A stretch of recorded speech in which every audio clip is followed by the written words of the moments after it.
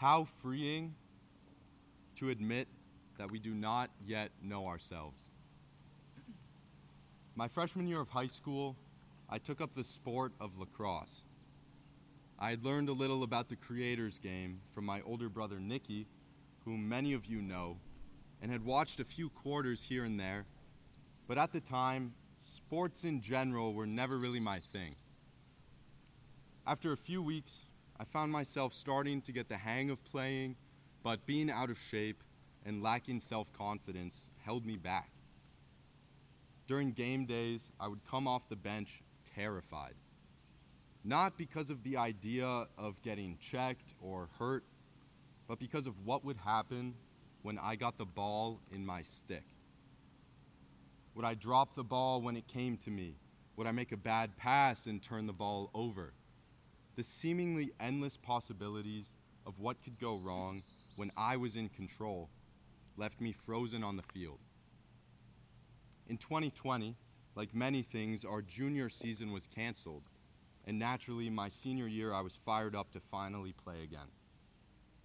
Beyond the excitement of just being able to be back with friends and the team, I had a new confidence on the field. Instead of waving off passes or frantically trying to get rid of the ball, I started to dodge from X, draw doubles and make a pass to a goal, and create opportunities. I had a shift in mentality. I wanted to get the ball. I'm not here today to talk about getting better at lacrosse. Rather, I want to talk about having the ball in our sticks, about agency and self-potential energy. How many of you have heard someone ever talk about finding yourself in life? While in many ways, this is kind of the purpose of our lives, I believe that you don't just find yourself, you create yourself. What makes us human is our control over our lives. We are all full of a potential energy to be what we are. This potential is our essence, what defines us. We have our lives in front of us, and thus we are made of inherent infinite possibility. I always visualize this idea in my mind as the image of an arrow in a bow drawn back just before it's fired. In it, we are the arrow. We are simmering with the possibility of what could be. There's anticipation, excitement even, while waiting to release this self-potential energy. And we all have the incredible human capacity to act on it. One way of thinking about this is through the analogy of a tree. Over the course of their lives, trees like this one here on Tree Talk Ridge solidify their roots and grow their branches out in all directions, moving higher and higher up into the air towards the sun. Unlike trees, we have the gift of being able to determine our sun, what we grow towards. In the short term, this can be the goals we want to accomplish. In the long term, it is who we become, reaping a character and destiny. Maintain your roots and allow the branches to grow towards whatever sun you decide. Maintaining your roots. I began today with the phrase, how freeing to admit that we do not yet know ourselves.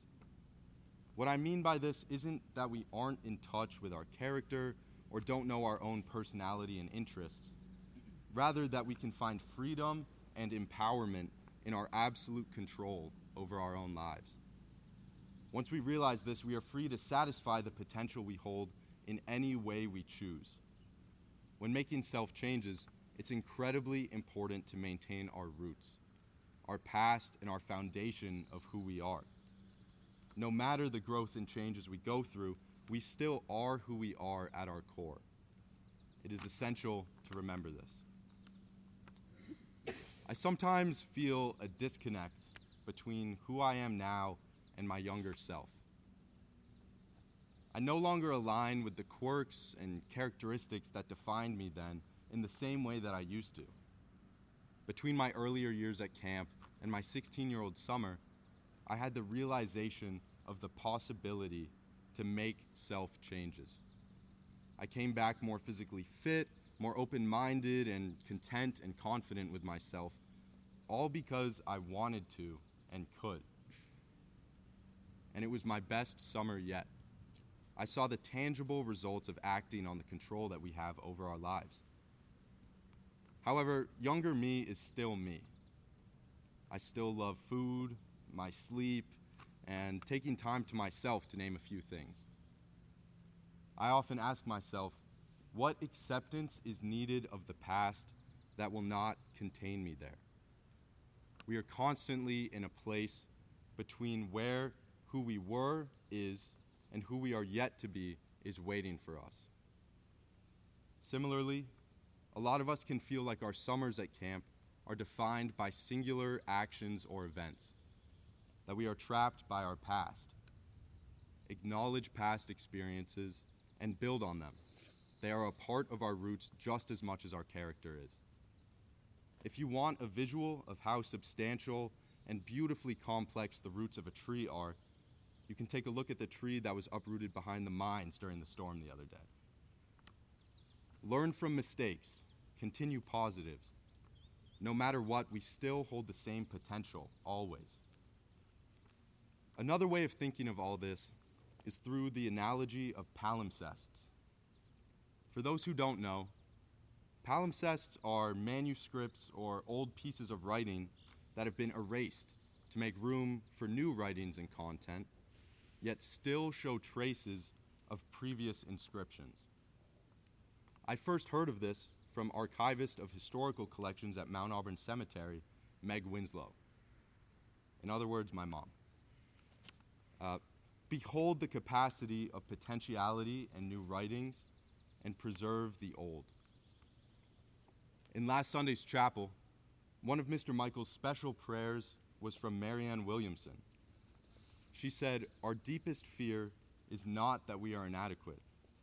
Our deepest fear is that we are powerful beyond measure. It is our light, not our darkness, that most frightens us." In the same way that I became paralyzed with the ball in my lacrosse stick, faced with the idea of being in control and presented with opportunity, we are often hesitant to act on the process of self-creation due to the immense freedom and vast potential. Marianne Williamson addresses this deepest fear of ours by continuing to say, as we let our own light shine, we unconsciously give other people permission to do the same. As we are liberated from our own fear, our presence automatically liberates others. Embrace the fear of change, because creating our own lives doesn't just inspire our own future, it inspires and allows others to do the same. My aforementioned older brother Nicky gave a tree talk in 2019 on being in control. In it, he said, in order to truly live, we must take advantage of every moment and fully commit to action. We've got to stop putting things off and waiting for things to happen to us, because they won't. In order to discover, and I'll add, to create who we are, in order to love, in order to appreciate our numerous blessings, it is imperative to exist in the moment. Wherever you go, there you are. All this to say, it's up to us. My New Year's resolution for this year was to capitalize on opportunity. I realized a few weeks later that the first step to this is creating opportunity. Recognize the capacity that we have to make changes in our own lives and the incredible power that gives us. We all have the ball in our sticks. We all are the arrow, waiting to establish our bullseyes, choosing where to aim. And how lucky are we to be holding the bow. Thank you.